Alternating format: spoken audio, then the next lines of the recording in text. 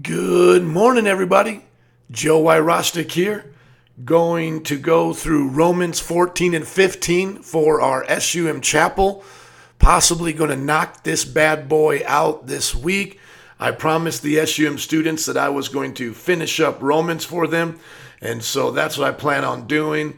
I'm going to make sure that today I stay on the SUM page so that I can keep up with the comments and the chats.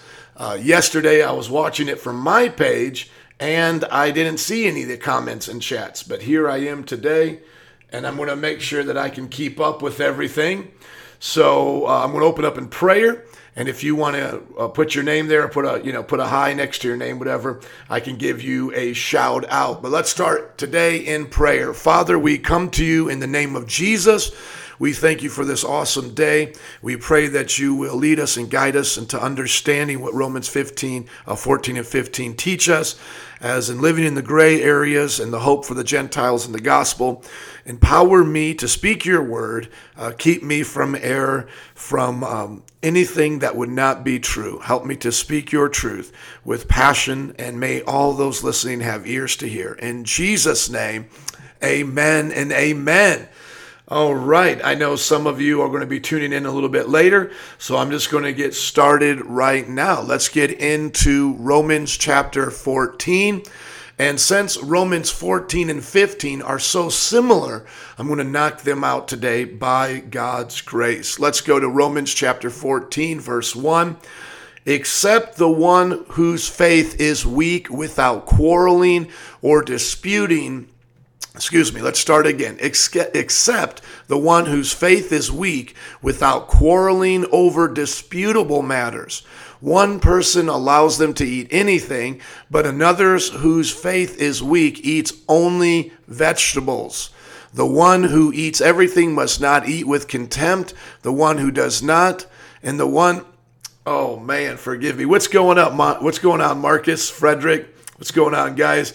I am having a little bit of a hard time reading this. I'm going to, for the sake of honoring the word, and even pastors make mistakes, those of us who get paid for a living to read and speak, we got to sometimes slow down and try it again. Okay, let's go for it. Let's start again in verse 1. Except the one whose faith is weak without quarreling over disputable matters. One person's faith allows them to eat anything, but another whose faith is weak eats only vegetables. The one who eats everything must not treat with contempt the one who does not. And the one who does not eat everything must not judge the one who does, for God has accepted them. Who are you to judge someone else's servant? To their own master, servants stand or fall, and they will stand, for the Lord is able to make them stand. All right, good morning. I'm up now. Romans 14 starts off with teaching us about disputable matters. In verse 1, it says, except the one whose faith is weak without quarreling or fighting over disputable matters. So what are disputable matters according to the Bible? Well, we're going to start getting some examples of those in just a minute about what we eat, what we drink, what days we celebrate Jesus on. Those are just going to be some of Paul's examples of what are disputable matters. This means right here from verse 1, there are gray areas in the Christian faith. And I thank God for the gray areas. What the gray areas mean is that each person can work out their own salvation with fear and trembling in the non-essentials of Christianity. The essentials of Christianity are the doctrines, the orthodox beliefs taught in the Bible, starting with the nature of God, who Jesus is, what salvation is, and what the Bible is, etc. And that's called orthodox doctrine. But there's also orthodox practice, orthopraxy as it's called, orthodoxy having to do with doctrine, orthopraxy having to do with practice. And those are the explicit commands of the Bible. And commands are not only thou shalt not, there's also commands that thou shalt do. Okay, so when you look at the Bible, the essentials are the doctrines and the practices. But Paul here in Romans chapter 14, verse 1, teaches us that there are non-essentials. And the essentials, we should be close-handed, saying nothing is going to change my mind about these things. I'm not going to compromise these things. These are the things I live and die for. These are the essentials of the Christian faith. They should be close-handed. But the non-essentials should be open-handed. So it should be no surprise that you will change in open-handed issues. The churches around you will change from time to time, and you will grow to see these differently. That should not be looked at as a sign of weakness or immaturity. If you change in your orthodox beliefs and your orthopraxis, your orthodox practices, as I'm trying to say orthopraxy there, if you change in those, that is inconsistent. That the Bible would consider that being double-minded.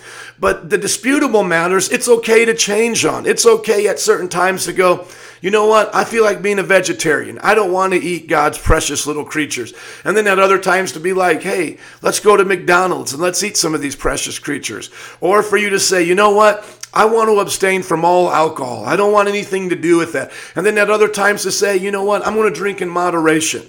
Or for you to say, you know what? I'm going to fast these days out the week. And then other times going, I'm going to feast these days out of the week. Or, you know, I'm going to stop listening to secular music. Or, you know, as long as it, you know, at another time you might say, as long as it's not filthy, dirty, whatever, if it's just talking about love or having a good time, whatever, then I'll listen to secular music. And I could be here all day with the issues that we face as gray areas in the Christian faith. But let's first establish that there are gray areas, that there are disputable matters. Paul is very clear that there are disputable matters and we aren't to fight over them.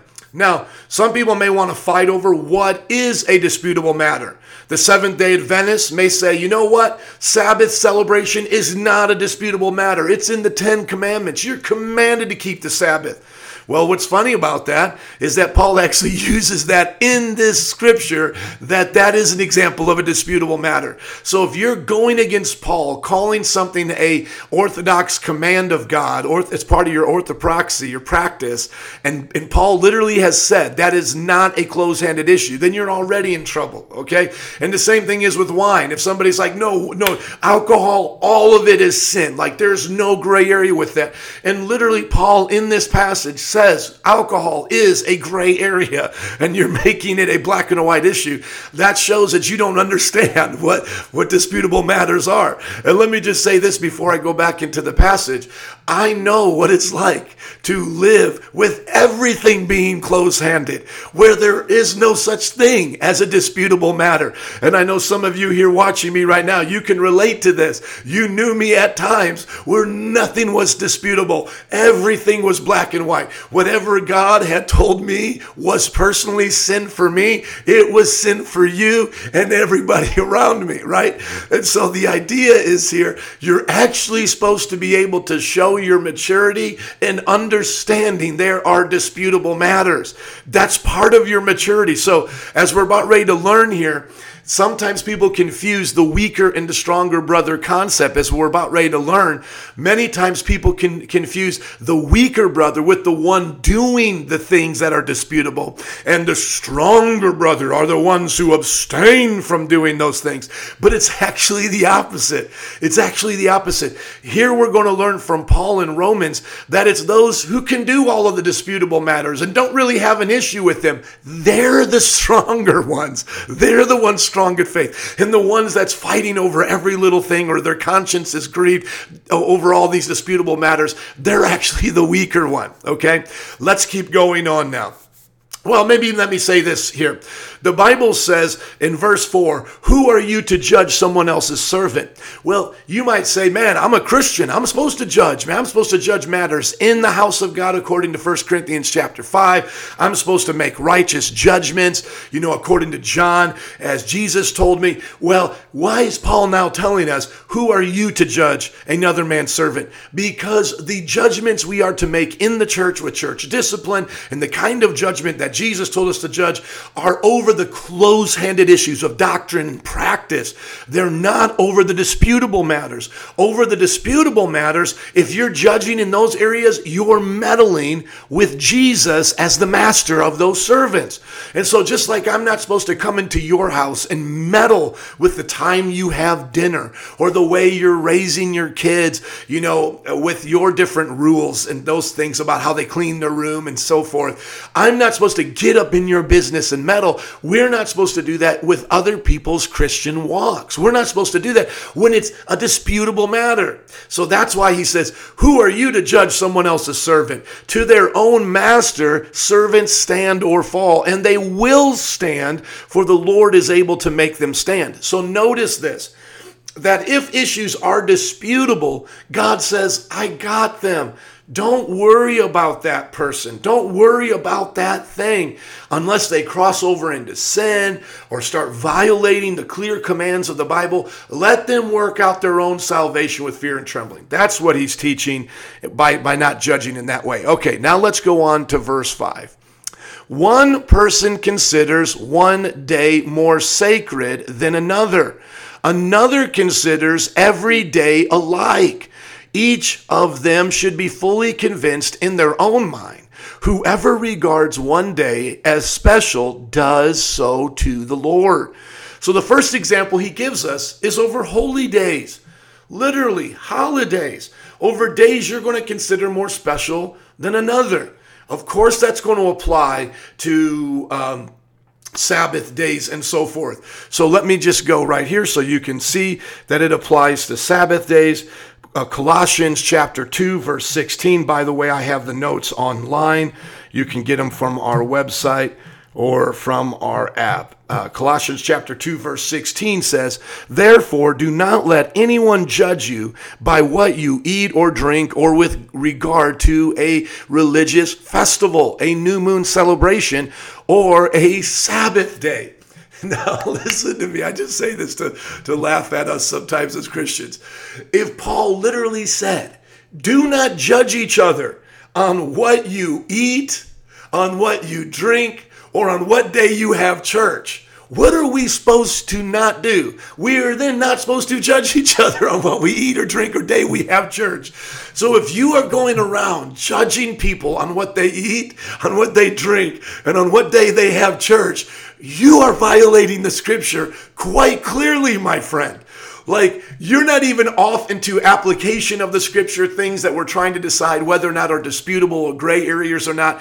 If you are literally concerned about whether or not people eat pork, if you are concerned if people are keeping the Jewish dietary law, you are in the wrong, my friend. If you are concerned about what they are drinking, you are in the wrong. And if you are concerned on what day they are worshiping, you are in the wrong.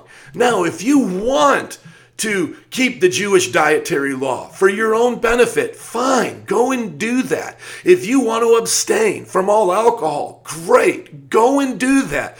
And if you want to worship on the Sabbath from Friday sunset to Saturday sunset, great. Go ahead and do that. Just don't judge people who don't do what you do, because Paul literally said in 2 different places, these are his examples of disputable matters, things you're not to judge another servant on. It's like the funny story that the brother told, telling to his congregation. He said, we're sola scriptura here, except when it comes to our ordinations, because we're going to ask you the first question on the pamphlet, as you're registering to be ordained. Do you believe the scripture is the sole infallible rule of faith? And you're going to have to click, check off yes. And then after that, we're going to ask you a bunch of things that are not found in the scripture. Do you agree with keeping these things too? It's funny that we do that. If the sole infallible rule of our faith is the scripture, then we shouldn't be making rules outside of the scripture that have to do with people's salvation or their right standing with God. Now, do I agree that I can show, do I believe that I can show in the scriptures that Paul will go outside of the close-handed issues and make his own calls on things. Yes.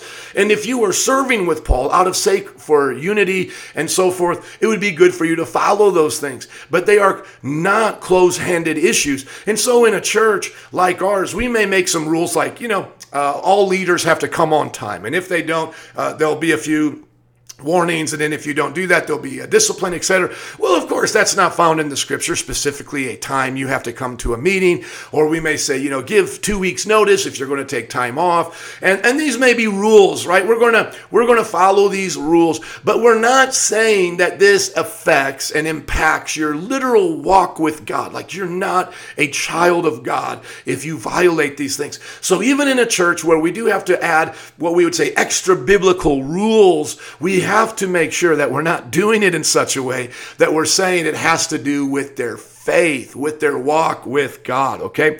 So Paul says, one person considers one day more sacred than another, and another one considers them all alike. Now look at verse 6. Whoever regards one day as special does so to the Lord. Now look at how he goes to this next example. Whoever eats meat does so to the Lord, for they give thanks to God, and whoever abstains does so to the Lord and gives thanks to God. Now let's go to Mark chapter 2, verse 27 to clear this up, where Jesus declares all food clean. All food is clean. All food was clean even in the time of Noah. All foods, foods being restricted is actually something new. This is Jesus referring to the Sabbath. He says the Sabbath was not made for man, but man for the Sabbath. So the Son of Man is Lord of the Sabbath. Let me get to the scripture where he talks about the dietary food. I have the reference here somewhere where he declares all food clean. Oh, don't tell me I forgot to put that in my notes. Nope, Mark 7:19. I just already skipped by it. Mark 7:19 was very clear about the food being clean. Look at it. It says, for it doesn't go, let's go up to verse 18, right? Get a little bit of the context here. It says, are you so dull? Because they were missing the application of what he was teaching here about the issues of the heart being really matters of the heart. That clean and unclean in the Old Testament were just supposed to be types and shadows of a pure and impure heart. And so now he goes, are you so dull? He asks, don't you see that nothing that enters a person from the outside can defile them? So if you're still arguing over whether or not food and drink defiles a person in and of itself, you are dull. According to Jesus. Man, I love my fellow Pentecostals, but I'm just being honest with you. Don't be dull. Don't be hard-headed on this thing. Don't make extra biblical laws. He literally said, if you don't get this, you are dull. Don't you see that nothing that enters a person from the outside can defile them?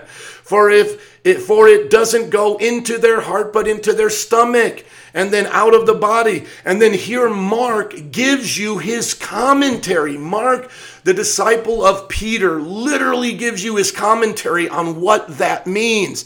In saying this, Jesus declared all foods clean.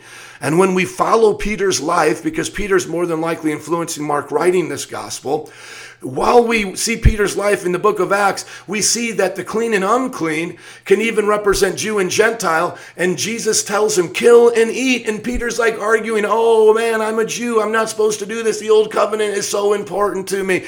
And Jesus is like, listen, do not argue with me. Whatever I tell you is clean. That is clean, son. And I'm telling you, this is clean now. So who are we? I get free doing this. Who are we to say back to God, this is unclean? What he has literally said is clean. Okay, so let us just humble ourselves. Let us just go along with the scriptures. And if you don't like things like meat, or you don't like pork, or you don't like anything against the Jewish dietary law in the Old Covenant, good for you. That's awesome. Go ahead. Live that way. Just remember that you are not to make this an issue. Let's keep going, okay? It says, whoever regards one day as special does so to the Lord. Great, make it special. Sundays are special for me. Saturdays are special for you. Christmas is special for you. Christmas is not special for me, okay? So we could be here all day, on is it okay to make Christian holidays? Sure, but not everybody has to follow your Christian holiday, right? And we don't have to get so upset and now call everybody pagan if they do. There may be some pagan things in there, and I've been on that side of the argument before, but generally most people celebrating Christmas or Harvest Fest or Easter aren't doing pagan practices. They're just doing things for their own sake. An Easter egg hunt for them is literally finding pieces of plastic with candy in it. It has nothing to do with the goddess of fertility, Ishtar, which is really more conspiracy than true, which I don't have time to get into those things. But trust me, I used to believe all of those things were true, but they're more conspiracy than they are true, okay? Well, they cut down a tree and they put it in their house. Well, that's like Jeremiah said, they worship a tree. No. It has nothing to do with that. Evergreens throughout history have always been a part of celebrating the time with celebrations during the time of winter, because they were the only thing you could decorate. They were the only thing that possibly would live at that time. Okay, and so just like people still to this day, put ferns or different things into their house or evergreens, whatever. People choose plants for different reasons. Okay, so I could be here all day, but the Bible says if you pick a day and you do that for the Lord, that's cool. But if someone else says, I don't like that day, like the way you like it, I don't really care about that day, I don't want to give gifts to each other and say we're celebrating Jesus' birthday. What is the point of that? If it's his birthday, I'm going to give more to the church or something, Okay, fine. Just don't fight over it, right? Let's not fight over those things. Whoever regards one day as special does so to the Lord. Whoever eats meat does so to the Lord, for they give thanks to God. And whoever abstains does so to the Lord and gives thanks to God. For none of us lives for ourselves alone, and none of us dies for ourselves alone. If we live for the Lord, and if we die for the Lord. So whether we live or whether we die, we belong to the Lord. For this reason, Christ died and returned to life, so that he might be the Lord of both the dead and the living. Amen. So we live for Jesus. That is what Paul's argument is. Now let's go back to verse 10 here, because he jumps right back into the argument, okay? He goes, you then, why do you judge your brother or sister? He just said Jesus is the Lord of all. He's the one we live and die for. All of these other things that are not found in the cores of our beliefs or the cores of our practices, they're just disputable matters. Let them be between each person. And he goes, then why are you judging each other? Why do you treat them with contempt? Why are you picking a fight? That's literally what he says here. Because he's living in a day when people say you have to be circumcised to be saved. Listen to what he says about that in Galatians, right? Like read Galatians. He's living in a day when people are trying to make Gentiles become Jews first, follow these dietary laws, do all of these things. He's living in a time where people think they're more spiritual than their brother because they fast more. And he's literally saying, like, why don't you get this? Look at the continuing part of verse 10. For we will all stand before God's judgment seat. Every single one of us are going to stand before God's judgment seat on these issues. If I have watched too much TV, God is going to judge me. Okay, if I have listened to too much secular music, like I listen to too much whatever's out there that I occasionally like and listen to, Okay, God will judge me on that, but there is no scripture that says I can't watch TV or I can't listen to secular music or I can't eat meat, etc., right? Look at verse 11. It says, it is written, as surely as I live, says the Lord, every knee will bow before me, every tongue will acknowledge God. Now, what's amazing about this is that this is actually a proof of Jesus' divinity, because that prophecy of Isaiah says that everyone is going to bow before Yahweh.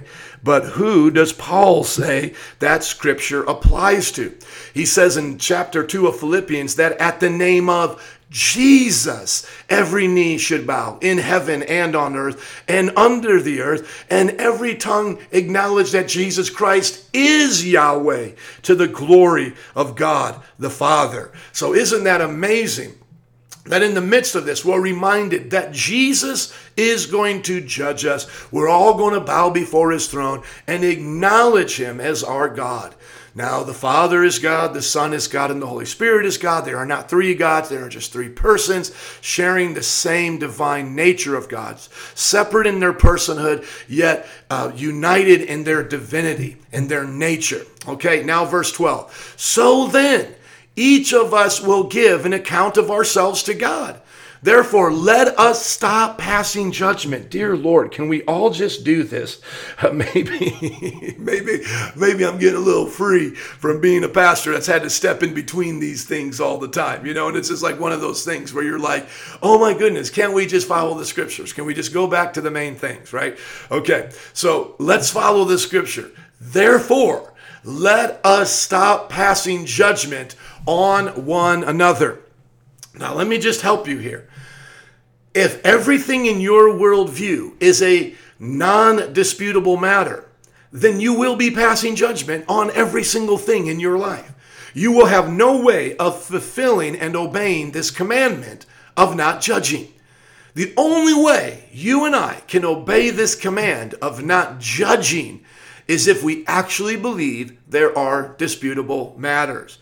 So if I was in the chapel right now, what I would do is ask the students, write on one side non-disputable matters, divided into two categories: non-disputable matters of doctrine, non-disputable matters of practice, okay? Now, on that other side of the column, write disputable matters.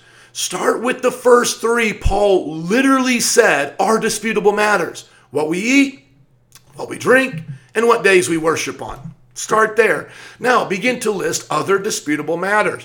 What are other things that you believe are not in that other category of close-handed essential issues, but that we can have disagreement on? Maybe we could have disagreement on the end times and how it's all going to work out, and that we're really not supposed to judge each other from pre-trib, mid-trib, post-trib. Right? There's a doctrinal issue that we can dispute and have disagreement on. What about another doctrinal issue? What about women in the ministry? Some people are going to take Paul's commands of limiting women's roles from the first century and put it in the 21st century. Okay, fine. If that's what you want in your church, and you and your wives and ladies there, you guys all live under that rule, that's great. And maybe there's other churches like ours that see that's only in that culture, and that braided hair and pearls and so forth aren't really that bad and don't show impurity in the 21st century culture, right? Those are some disputable doctrinal issues. What about disputable things that have to do with Christianity today? Well, is it wrong to watch music, watch TV, watch movies? Which ones are bad? Which ones are good? What is your rules with secular music, non-Christian, non-K-love music, whatever, right? List out those things. Be honest with yourselves. Look at that list and then determine in your heart, I am going to follow Paul's command to not pass judgment on people in disputable matters. Instead, make up your mind not to put any stumbling block or obstacle in the way of a brother or sister. Verse 14, I am convinced, being fully persuaded in the Lord Jesus, that nothing is unclean in itself. But if anyone regards something as unclean, then for that person it is unclean. Another thing that you could put in there would be, say, medicinal marijuana. Of course, we would all agree that recreational marijuana is a sin because it's the same as being drunk. It's high. It's not being sober-minded. But medicinal marijuana, is that okay? Well, I certainly believe it's okay, because no medicine, no drug in and of itself is going to make me a sinner. But if I abuse it to get high, if I abuse it to not have a sober mind, then that is sin, okay? So we know there are sins, and we know that things in the gray areas taken too far can become sins. If you see someone abusing alcohol, becoming drunk, if you see someone watching pornography, looking at women take off their clothes in movies and listening to dirty, filthy music, there's obvious areas where these things cross into sin. But the idea is that we are to not judge each other on the gray areas and to trust God to work out their salvation with fear and trembling. Now, he's going to begin to show that people can get upset about this. They can get distressed. Let's keep going. It says, if your brother or sister is distressed because of what you eat, you are no longer acting in love. Do not by your eating destroy someone from whom Christ died. Therefore, do not let what you know is good be spoken of as evil. For the kingdom of God is not a matter of eating and drinking, but of righteousness, peace, and joy in the Holy Spirit. Because anyone who serves Christ in this way is pleasing to God and receives human approval. So now we get another bit of the puzzle here, another piece of the puzzle, which is those of us who are stronger in certain areas than others who are weaker in those areas are not to use our strength to make them feel bad. So let's say I listen to secular music and you don't. When we get in the car together, I am not to play that secular music just to show you how strong I am and to emphasize how weak you are. Out of Christian charity and love, I am to abstain from listening to non-Christian music if you consider all non-Christian music to be unbeneficial. Do you see how simple that is? Now, somebody now might say, well, if that's what we're supposed to do if the person is with us, then why not just stop listening to it altogether? Because that violates everything you just learned in the first 14 verses. The first 14 verses does not say, well, always go with the weaker brother and live your life as if everything through their eyes is true. No, it literally just said the opposite. It literally just said, go ahead and live out your own faith. Don't judge each other. Where it now makes a turn is in your personal relationships with people. If you are around a person that stumbles with alcohol, don't drink with them. If you're around a person that doesn't like movies, don't watch movies around them. But let it be known, my friends, those of you who don't want it done around you, you are the weaker brother. You are not the stronger one. You cannot flip that around and now say you are stronger and we are weaker. I'm so much better than you. I don't have to listen to secular music and now you're going to follow my rules. No. That's not how it works. You don't get to act like the stronger brother and get the privilege of the weaker brother. Understand this. If I'm not listening to Julio Iglesias around you, it's because you're weaker. That's the reason why. It's because you are weaker. If we're not sharing a beer together after a good meal or whatever, or wine, that's not because you're so much holier than me. That's not because you're so much more awesome than me. That's because you are weaker. You can't sit down at the wedding feast and drink a glass of wine with Jesus. You're afraid of what the Pharisees are going to call you. You think they're going to call you a drunkard now and a friend of sinners. Okay, so listen to me, my friend. I am just about fed up with those who are the weaker acting like they're the stronger. Accept your place. And by the way, there are things in my life where I'm the weaker brother. And I've learned to be okay with that. For example, I don't like Christmas parties where we're all giving gifts to each other and I don't have any gifts because I don't celebrate Christmas. That kind of makes me feel weird. Guess what I am? The weaker brother. That's what I am. So when people don't invite me to the Christmas party with the gift exchange, it's not because I'm so holy, I'm better than them that I don't celebrate Christmas. No, it's because I have a weaker conscience. Little things like Christmas trees bother me. Little things like extra biblical tradition that aren't found in the Bible that Christians can be fine with bother me. I'm the weaker brother. Has nothing to do with them. They're actually stronger than I am.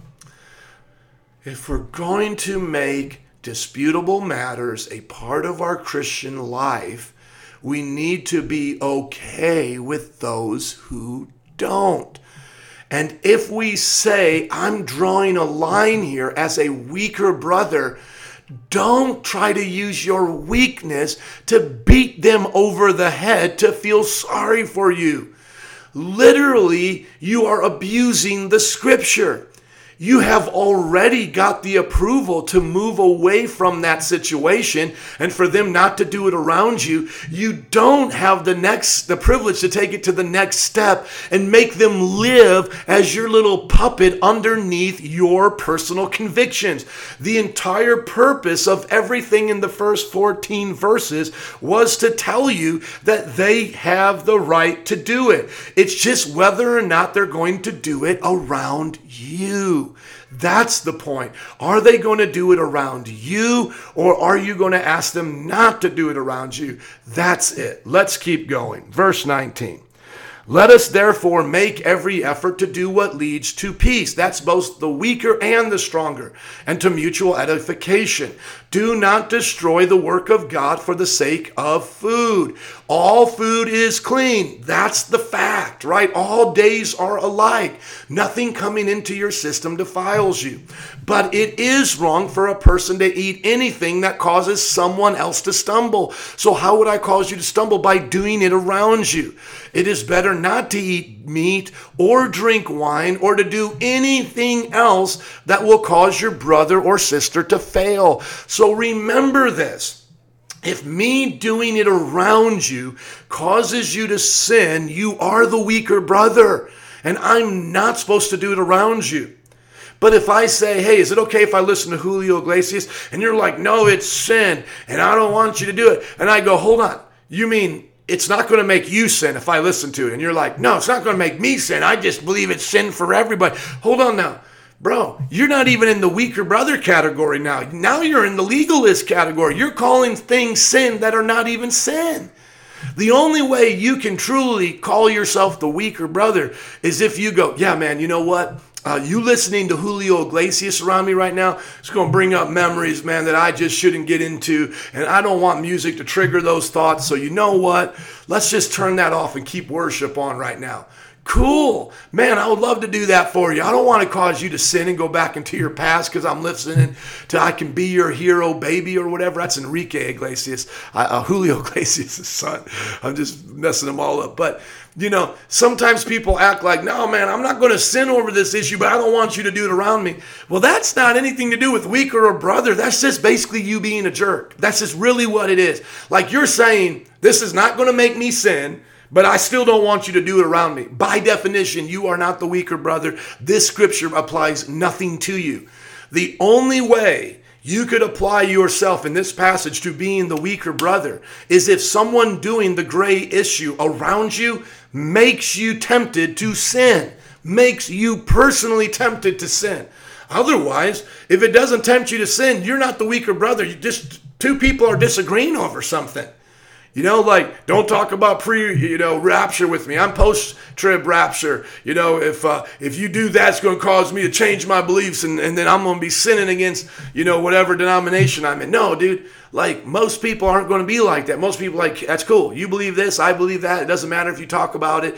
I mean, we don't have to talk about it all the time, but it's fine. It should be the same thing with your actions, It's like, yeah, you listen to secular music. I don't. It's cool if you put it on in the car. That's not my thing, but I'm not going to send you listening to it, Come on, somebody. Let's grow up in the body of Christ. Now look at verse 22 as we close out chapter 14. So whatever you believe about these things, keep between yourself and God. So he goes back to the point he made in the first 14 verses, which is you totally have the right to decide disputable matters in your relationship with God.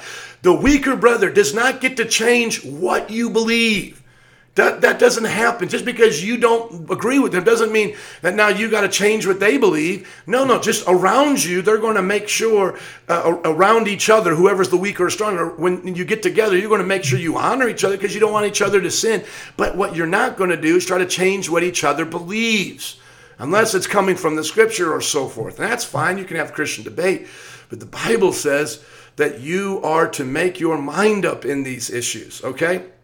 So whatever you believe about these things, keep between yourself and God. And let me just say this when it comes to SUM, because this is an SUM chapel.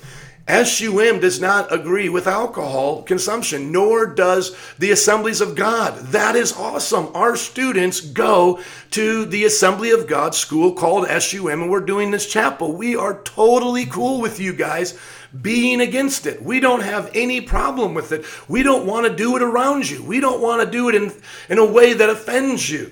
But we're just simply telling you this is what the scripture says. So if anyone from the Assemblies of God or the SUM wants to have a discussion with this and talk about wine, it would be a great topic to discuss. Is what in the world is this thing called oinos, wine, what's it that's in the New Testament. And then in the Old Testament, shakar, is strong drink and all these other, let me see, a word. Oh, no. Let me see if I can do it like this. What is it in something? It's something. Let's go to Noah where he got drunk. That's the first place I know I could find the word wine here. I put Noah in there. Genesis 8. Okay. All right. The water did all that. Noah gets together. Okay. God bless Noah. He said, be fruitful. Okay. And then Noah is a bad boy. And he does what he shouldn't do. Okay.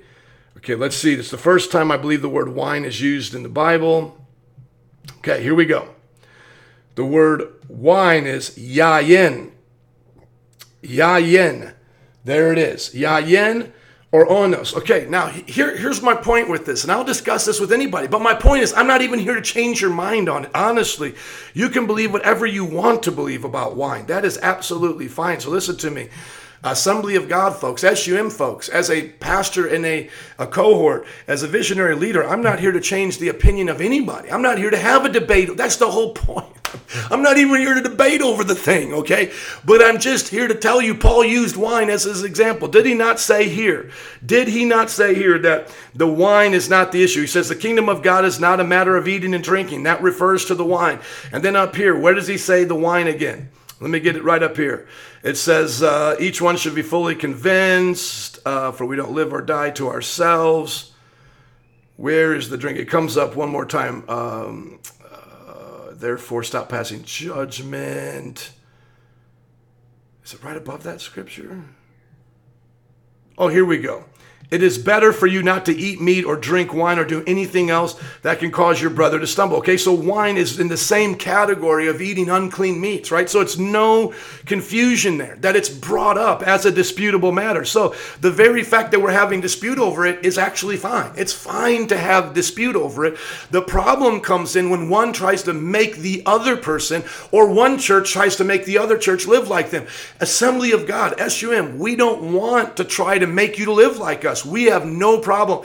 And because of the weaker brother stance and because you think maybe it could cause others to sin or whatever, we encourage every single one of our students by your rules not to drink and to abstain. So none of our students can come into our church and go, well, Brother Joe's, they would say it like this, like, well, we get to drink here at Metro Praise, so, I'm going to do this, and who cares about SUM's rules? No, if someone did that at our chapel, in our cohort, we would report them to you and have them suffer the discipline because that would be a violation of their word. They have said they will honor the weaker brothers of the church and the college they're a part of and other churches. Like, our whole point is we're not here to pick a fight over it. But to say that there's not an issue around wine is to actually put our head in the sand. So any professor, any New Testament scholar wants to have a discussion with us or, just talk about what is wine in the Bible, we have absolutely no problem. And the way we look at wine is just simple. It's a substance that has alcohol in it. And if you abuse it, it can make you drunk. And if you use it within moderation, it's perfectly fine. And so Noah took it to the point where he got drunk. He shouldn't have did that. That was stupid. Jesus didn't do that. Let's be more like Jesus. That's my whole point on that, okay? So if anybody from SUM or any cohort wants to have this discussion, I am fully open for it, okay? But what I'm not going to do is condemn you nor be condemned, right? Let's just have the disputable matter where it is and move on. And so once again, it says, whatever you believe about these things, keep between yourself and God. And it could be about secular music. It could be about movies. It could be about women in the ministry. Those are all choices that people are free to make between them and God.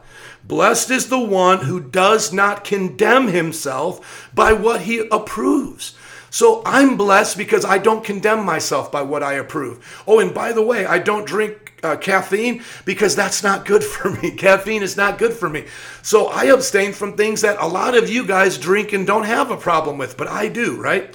And it says, but whoever has doubts is condemned if they eat, because their eating is not from faith, and anything that does not come from faith is sin. There's the principle. If it's not coming from faith, it's sin.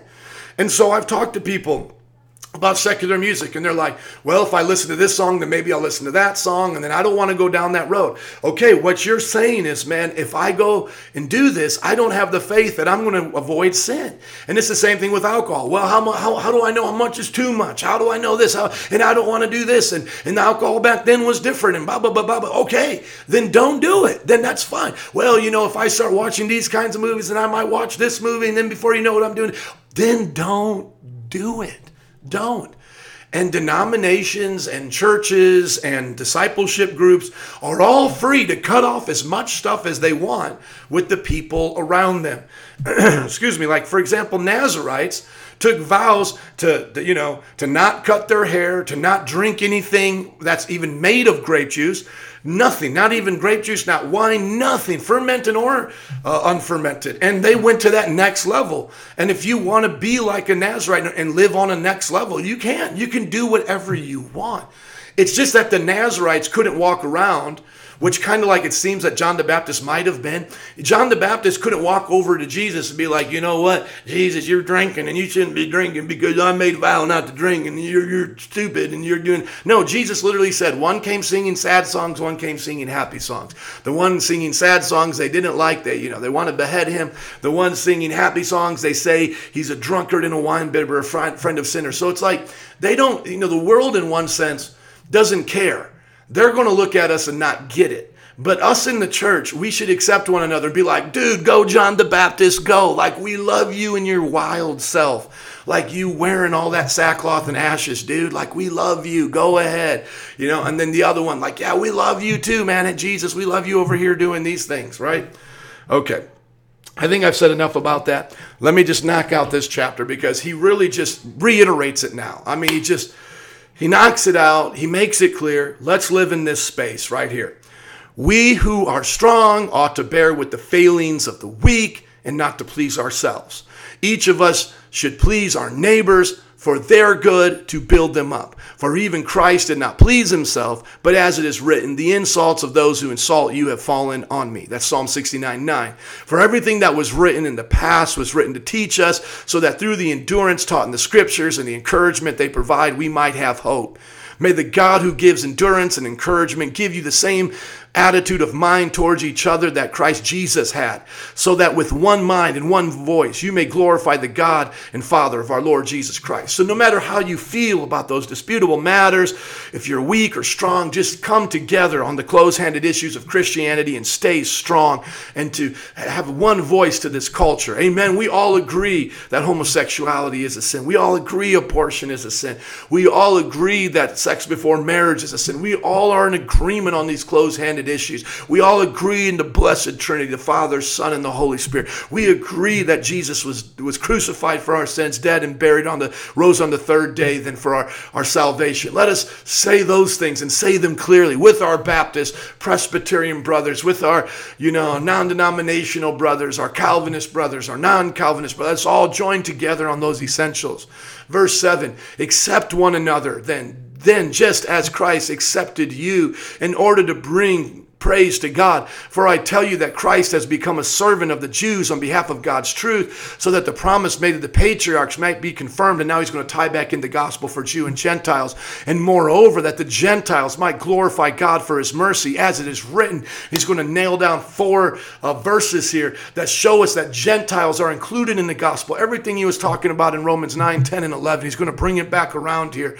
He says, moreover, that the Gentiles might glorify God for his mercy, as it is written, therefore I will praise you among the Gentiles.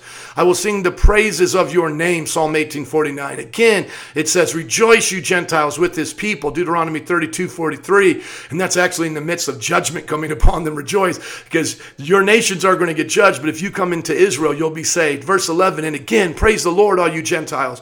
Let all the peoples extol him, Psalm 117, verse 1. And again, Isaiah says, the root of Jesse will spring up, one who will rise to rule over the nations. In him, the Gentiles will hope. Praise God, Psalm 11:10. May the God of hope fill you with all joy and peace as you trust in him, so that you may overflow with hope by the power of the Holy Spirit. And so in their day, a lot of the disputes were between the Jews and the Gentiles. And Paul was saying, let's not fight about that. Read Galatians, right? He's like, Gentiles don't have to become Jews to be saved.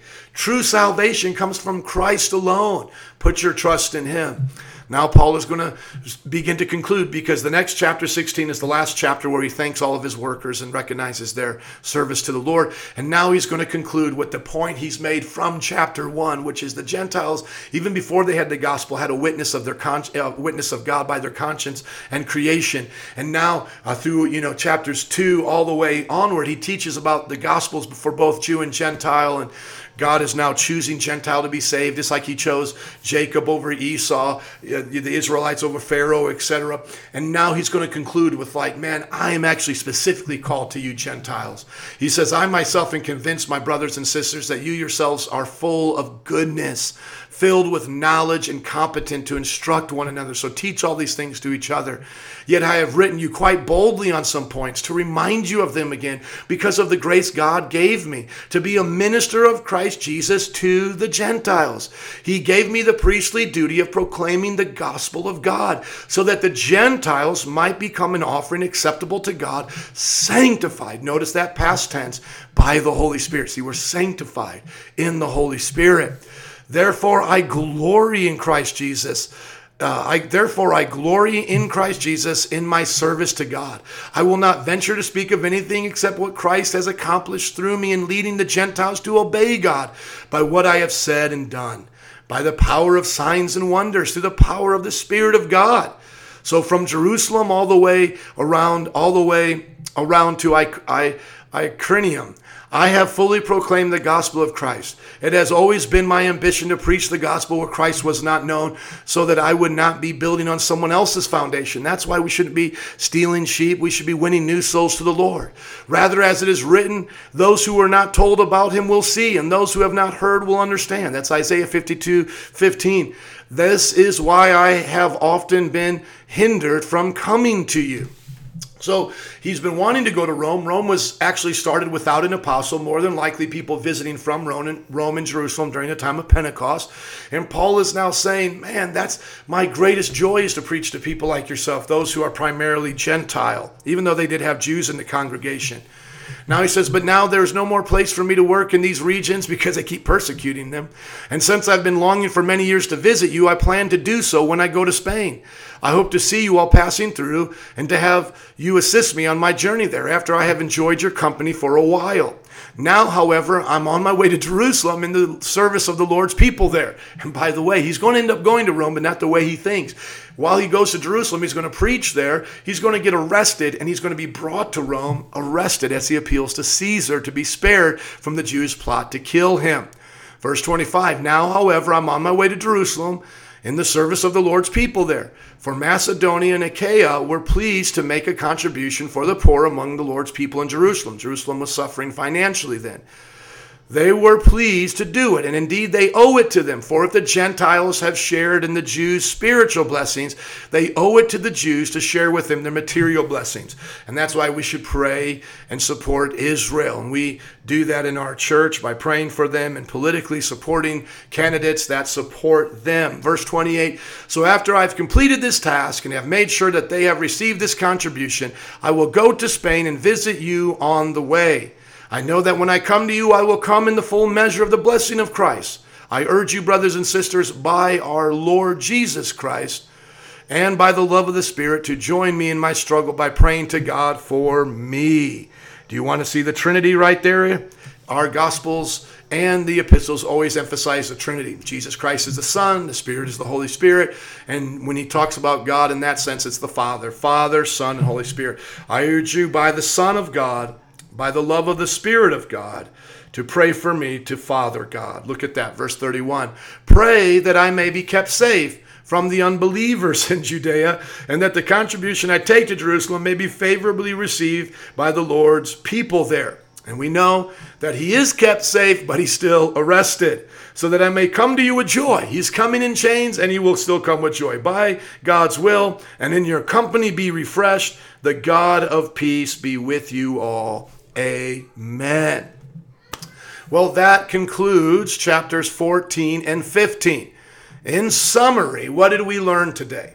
From chapter 14, verse 1, there are disputable matters. What are the three main disputable matters that Paul brings up? Eating, drinking, and religious days.